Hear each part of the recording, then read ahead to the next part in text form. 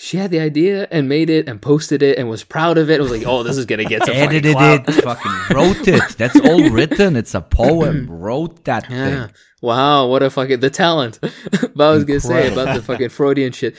I remember in psych, psychology and psych, which are two different topics when we studied them in med school. But I remember they unironically had us read about the stupid, the anal stage of development and penile stage, and I'm like, this is not science. What the fuck is this?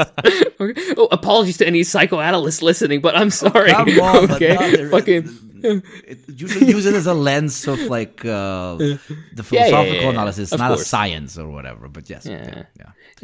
It's interesting. So, it's interesting. But if anybody came up to me and was like, I'm sorry, yeah. I was gonna say I'm not familiar with this. Please tell me what age is the butthole age. I don't remember now. It's all of it is like in the first 6 years of development. Oh god. Oof. Oh fuck. But yeah, no, I remember it was the first couple of age, and they had several of them. One of them, I remember the one that stood out to me was literally anal stage of development, and I'm like, why?